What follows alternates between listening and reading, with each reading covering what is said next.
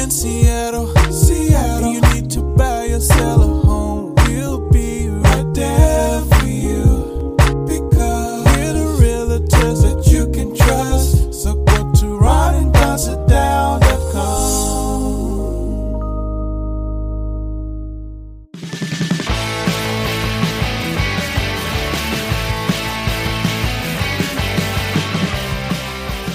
Don't go anywhere unless you want to. It's the Ron and Don Show, starring Ron and Don, and sometimes me at ronanddon.com. Hey, you guys, what's going on? It's episode 289 now of the Ron and Don Show, and we are live from the Les Schwab studio. What is up, Ron and Don Nation? Hey, coming up on the Ron and Don Show, we're going to talk about wolves versus puppies, and also how many pillows do doctors say you should actually sleep with? Pillows? Pillows. Those aren't pillows. Planes, trains, and automobiles. Thank you. Anyway, before we get to that, though, let's get to this. There is a movie that I think is out in movie theaters, and I'm wondering if it's streaming yet, because I don't totally understand. I know that some of the services out there are releasing movies during COVID in the movie theater at the same time they're releasing them online. The movie is called Road Runner. It's about Anthony Bourdain, who took his life back in 2018. And I think what's really interesting about this, they go back to when he wrote the book called Kitchen Confidential. When he wrote that book, he had never spent much time out of the United States. Then in 2002, he started traveling. In 2002, he started to kind of remake himself. And as a result of that, not only did we find out he was a really great writer, but his curiosity took him to different places all around the world that a lot of us have never been. So then what did people do? They went out. They got the books. We watched the shows. People like, or networks like CNN started competing for his services. And then I know people, and I think Ron has done this, where you're like, hey, I'm going on an Anthony Bourdain trip. This is how he visited China, or this is how he experienced Australia. And I want to go to some of the same places that he went to when he was in New York City. Anyway, some of the concerns about this particular movie is you will hear Anthony Bourdain's voice in Roadrunner. You will also hear a lot of his friends talk about Anthony Bourdain and why he may have taken his life, why he committed suicide. What's interesting is some of the things that you hear in the movie, it's artificial intelligence. What they've done is they've taken things that Anthony Bourdain said. No, he didn't say them. He actually wrote them. But through artificial intelligence, you'll hear him say these things in the movie.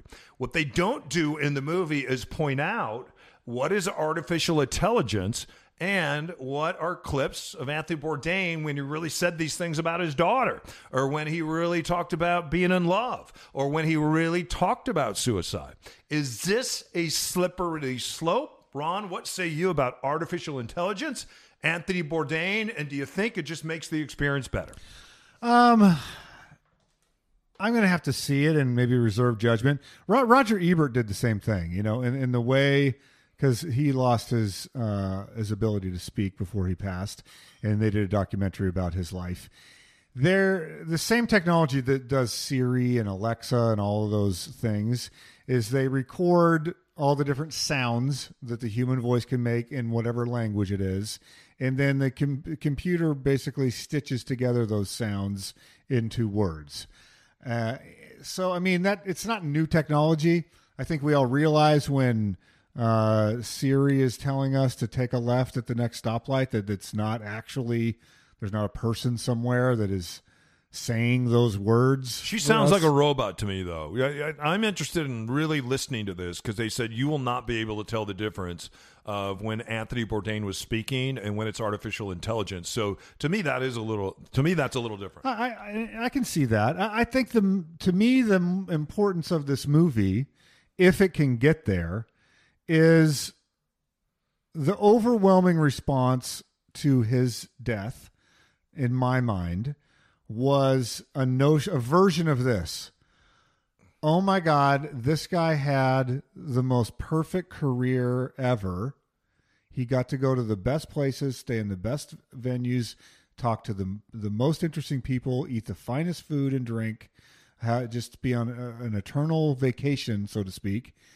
How could you take your own life if you're that guy? So that was the, after people were shocked and after people were sad, that was the notion that's out there in popular culture.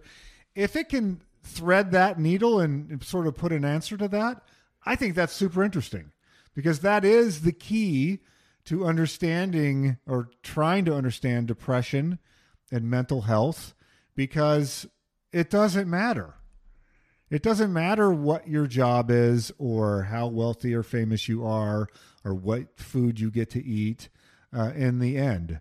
That may or may not make you happy. And we've all seen the person that, like my mother, who, obviously I love her because she's my mom, but you could give her a dilly bar from Dairy Queen and she's the happiest person on the planet. She doesn't need, and then you could take her to a Michelin star restaurant and she'd be exactly the same amount of happiness. She's not happier because it's fine dining. They just had a birthday and I got him a gift card to Outback Steakhouse. Loved it. Greatest gift ever. That is the greatest gift ever. And so my mom texted me from Outback Steakhouse of what a wonderful time her and my dad were having. And thank you so much for the birthday gift card, because they loved Outback Steakhouse. And nothing against Outback Steakhouse. My point is like, it's not tied to, because they live in a community where there is a Ritz-Carlton and there are 5-star resorts. And so that doesn't make her happier. She can just go to the regular beach. She doesn't have to be at the beach at the Ritz-Carlton. Just walking on the beach makes her happy. And so if we can get some insight into what that was about with Anthony Bourdain, I think that's very valuable, because and I met Anthony Bourdain. I did an interview with him. It's on YouTube if you just search for Ron and Don and Anthony Bourdain.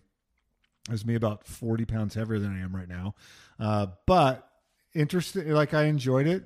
You could tell that there was this edge to him that was appealing, but then there's a dark side to that edge. Like he did have a grit and a point of view and a heaviness underneath it. Yeah, all. it's interesting when they talk about this movie. Part of the movie, when it opens up, he's giddy about trying heroin. He thinks he's wired for heroin. Can't wait to take heroin. Can't wait to go on that ride. And I thought it was interesting when he died, everybody thought he was on heroin. Everybody thought that he was drunk because we watched him. And maybe there's some transfer addiction in there when he stopped doing heroin, but he kept drinking. I don't know. But there wasn't a drop in his system. I think what's interesting about this movie, though, is they talked to his former wife, as they talked to some of his very close friends, some of the chefs that he worked with, many of his friends and stars, and confidants that you saw on the show. It seems like they point to an episode of he saw his girlfriend in the arms of another man, and that was it. And I don't know if that's fair to her, to hang that on her, right? Mm-hmm. I don't know if that's fair. And so that's one of the things that people are talking about too when it comes to this movie, Roadrunner. Anyway, I was kind of amazed how his death kind of rocked me, and it rocked a lot of people. I was really surprised by that. And when you and I were working in News Talk, we dealt with sharing stories of people that have committed suicide or taken their lives or committed familicide or something else, and it for whatever reason, in our 25 years of doing radio, it seems like there was a punch to the gut that a lot of us received with the death of Anthony Bourdain. There was a stretch there because it was Anthony Bourdain, Prince OD'd. My phone blew up on that day. Then Tom Petty died relatively shortly after that as well. So like there was this season where it just seemed Chris like Cornell, a number Chris of years Cornell. ago. Yeah. So there was a season where it just seemed to be prevalent. Yeah. We'll see you on the other side of this. I would definitely recommend working with Ron and Don. Completely satisfied 100% guaranteed. If you're downsizing, upsizing, or right-sizing, Ron and Don can help you buy, sell, or invest in real estate. It all starts with a Ron and Don sit-down. Hi, my name is Anthony Kroll. Hi, I'm Gretchen. And I'm Byron. Hi, I'm Ollie. Hi, I'm Emmy. We are Team Greenland, and we sat down with Ron and Don. Oh my gosh. I mean, we talked about pricing, we talked about staging, we talked about location, about what the market was like. He gave us so much information. We would have a game plan, and there'd be a team helping us, and we went for it. Mm-hmm. Yeah. Thanks to Ron and Don, we got the house of our dreams under asking price, which just does not happen in this market. And we could not be happier. We wouldn't have been able to be where we're at in terms of buying and renovating a house without his expertise and support. We got an offer, I think day one, that was 25 to 50,000 over asking. I'm like telling my wife, don't you think we should take this? And she's like, no, we're sticking to this. We're going to wait till that offer review date, like Ron and Don said. Waited till offer review date, and we had like 7 or 8 more offers, and an offer 100,000 over asking. With Ron and Don, you get 2 great minds that perfectly complement each other. You get the data and analytics, you get the creativity, the drive, and the energy. They are the complete package. If someone asked me, in fact, someone did ask me recently how we sold our house so fast. And I said, well, we had a great realtor team. And that makes all the difference. Don't forget, when you're ready to sit down and start your real estate journey, schedule your time with the guys at ronanddonsitdown.com.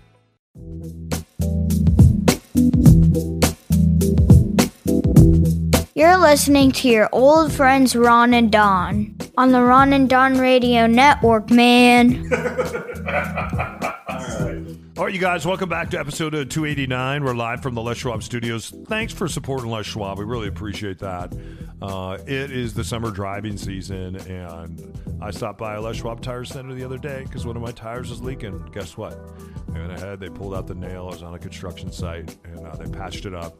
They didn't know that I did commercials for them. They just knew I was a guy who stopped by, and they sent me on my way, and they charged me absolutely nothing. And I bet you have a story about stop by at a Les Schwab Tire Center too. 85 locations of Sturview.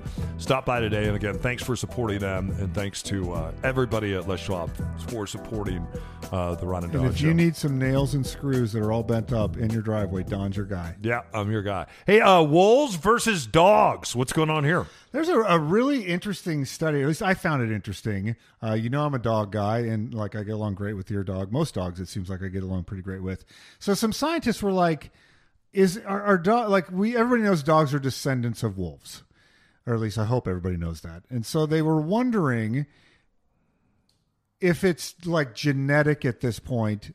Could you take like a wolf puppy, raise it like we raise a dog, and it would respond in the same way that a puppy responds. So, are puppies fundamentally different than wolves? So it's like, okay, if a wolf is born out in the wild, it displays all the wolf tendencies. It's doing wolf stuff. And so, but let's say we took the puppy on day one, a wolf pup, and we raise it right next to a regular pup. Will they have the same capabilities? And will they be will it emerge more as like a domesticated dog? Will it be able to have the skill set of a dog? And so that was the thing they were trying to test. And then what if you took a wolf man and you raised them with the puppy and the wolf? What would happen then? I think that's a Michael J. Fox movie from 25 years ago. Or Wolfman Jack. So they did this. They took an equal number of wolf pups and regular puppies, and they raised them simultaneously, so they were born at the same time. And they tried to test these animals to see what abilities they had and what displayed. It's so like one of the tests, for instance, is if you have a puppy and you point to the food bowl, a human being points to the food bowl, then puppies, when they're very, very young, understand that gesture. They realize this creature, the human being, wants me to direct my attention where they're pointing. And so they have that skill from almost day one. The wolf pups had no idea what that meant. They didn't understand the gesture. They weren't attached to the gesture in any way. And they weren't able to key in on that. And they did other things like recognizing voice tone or human emotion. Like you can be angry, you can be happy, the voice pitch. You know, like if you talk to your dog, a really high voice, they react differently. And so the wolves do not have this skill set. And so the thrust of the story is basically over whatever it's been, the 10,000 years, they think, around that time that human beings have been domesticating dogs, that we've been consciously or unconsciously selecting for these characteristics where now domesticated dogs have it's born into them, a genetic understanding of their connection with humanity, which I find really endearing in a way. Like that, for whatever reason, that's comforting to me to know that we have been able to, because you always, you think about dogs, or I think about dogs, and it's like, okay, my cynical side is like, okay, 95% of this is because I'm giving him food. Like if I didn't give them food, like this isn't real affection in a human way, and this isn't real excitement in a human way, but we personify it. Charlie showed you excitement when he saw you today, and you didn't give him any food. I know. So, but that's what I'm saying. It's like, that's when I'm being cynical. When I'm not being cynical, it's like, okay, this is a creature that has a mind, and they're choosing. They're not the same level of affection with every human being. And so they're choosing that. But so to know that it's been now to such a degree, in the same way that like when a deer has a doe, it knows to get up and walk. Like it knows what to do right on the day it's born. You know, it's like, oh, I get up, that's my mom, let's go. And like it just already knows. It's like built in. I know what to do. Take a poop, go to sleep. See you on the other side of this.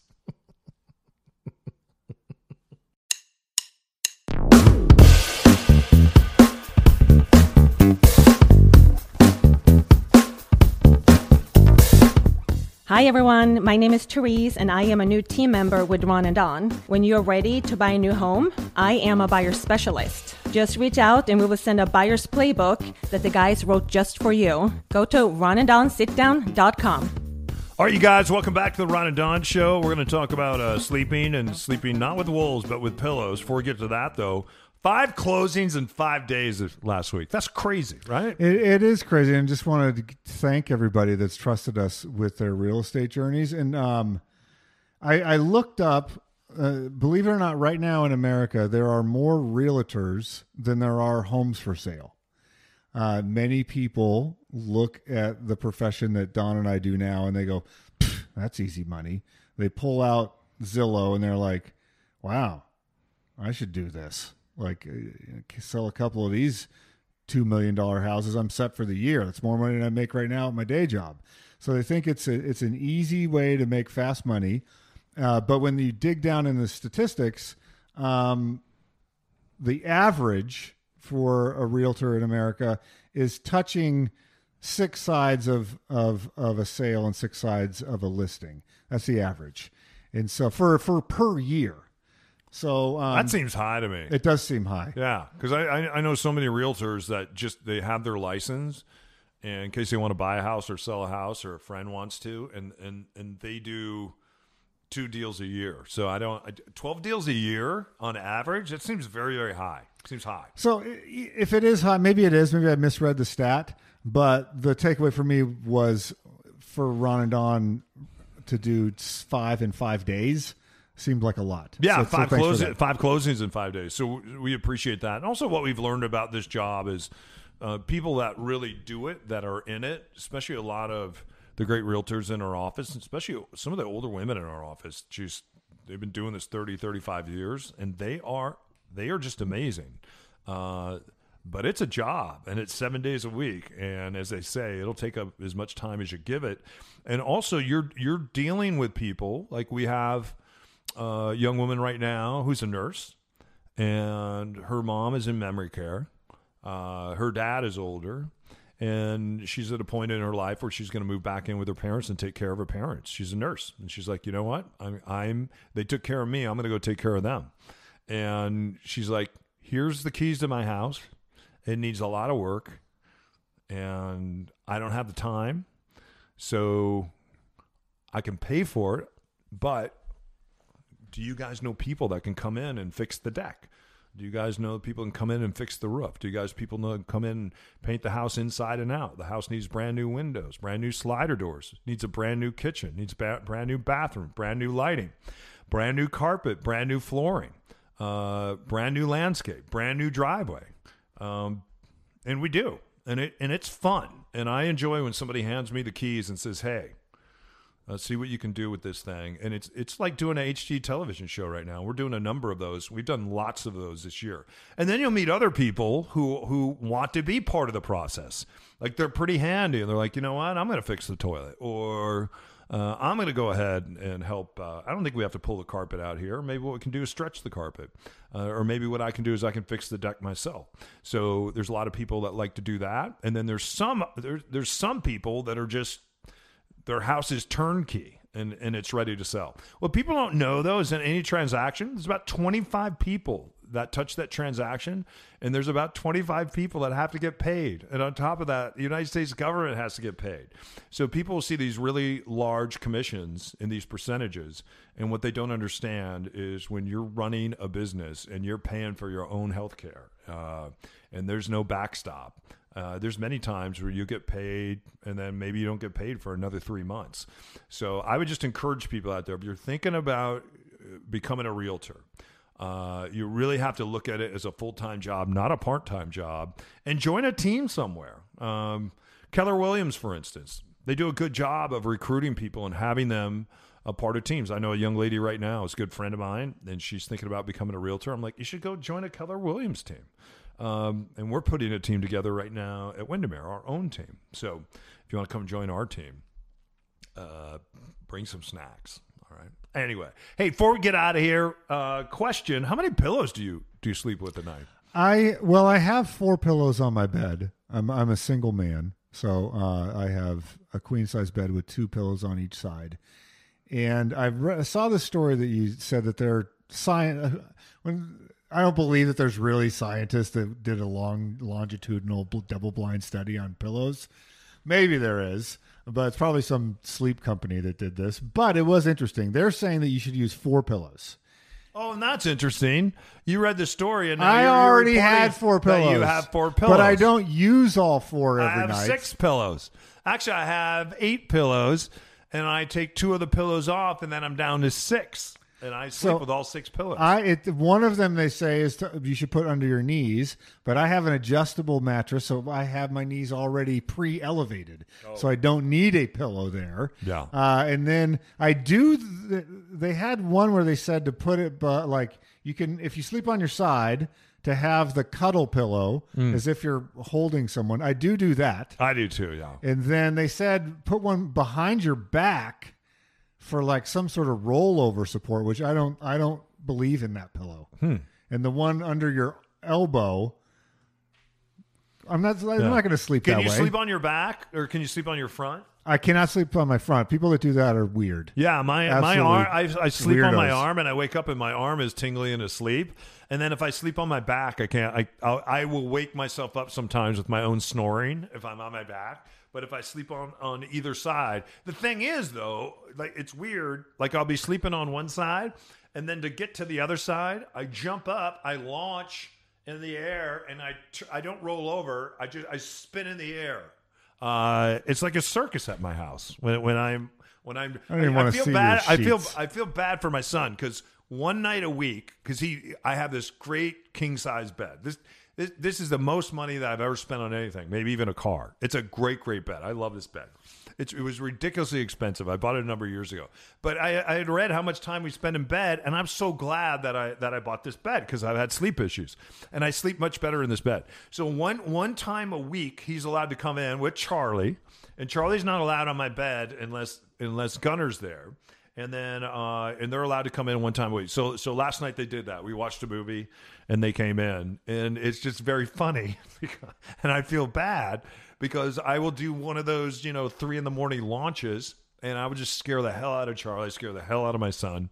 At the same time, it's like, hey, I'm captain of this ship. You decided to come in here, and you're just going to have to put up with the fact that I do these self launches in the middle of the night. It may be one of the reasons why I've really struggled to have a girlfriend. That's probably true. I think that's probably true. Anyway, hey, you guys, thanks for listening to episode 289. Don't forget, if you need us, just reach out. I'm Don O'Neill 34 on Instagram. Ron is Ron Upshaw, and you can also find us on our Facebook channels. You want to sit down with us? Let's do it. RonandDonSitDown.com or go to RonandDon.com. We're doing sit downs. In fact, we have 4 openings this week. If you want to sit down with us, let's do it. And we'll talk about your real estate journey, because as we head into the fall, that's when real estate really begins to take off again in the great Pacific Northwest. Keep your head up. Keep your shoulders back. And we'll see you next time right here, all the way on the Ron and Don Radio Network. Keep your head up and your shoulders back, and we'll see you next time on the Ron and Don Radio Network.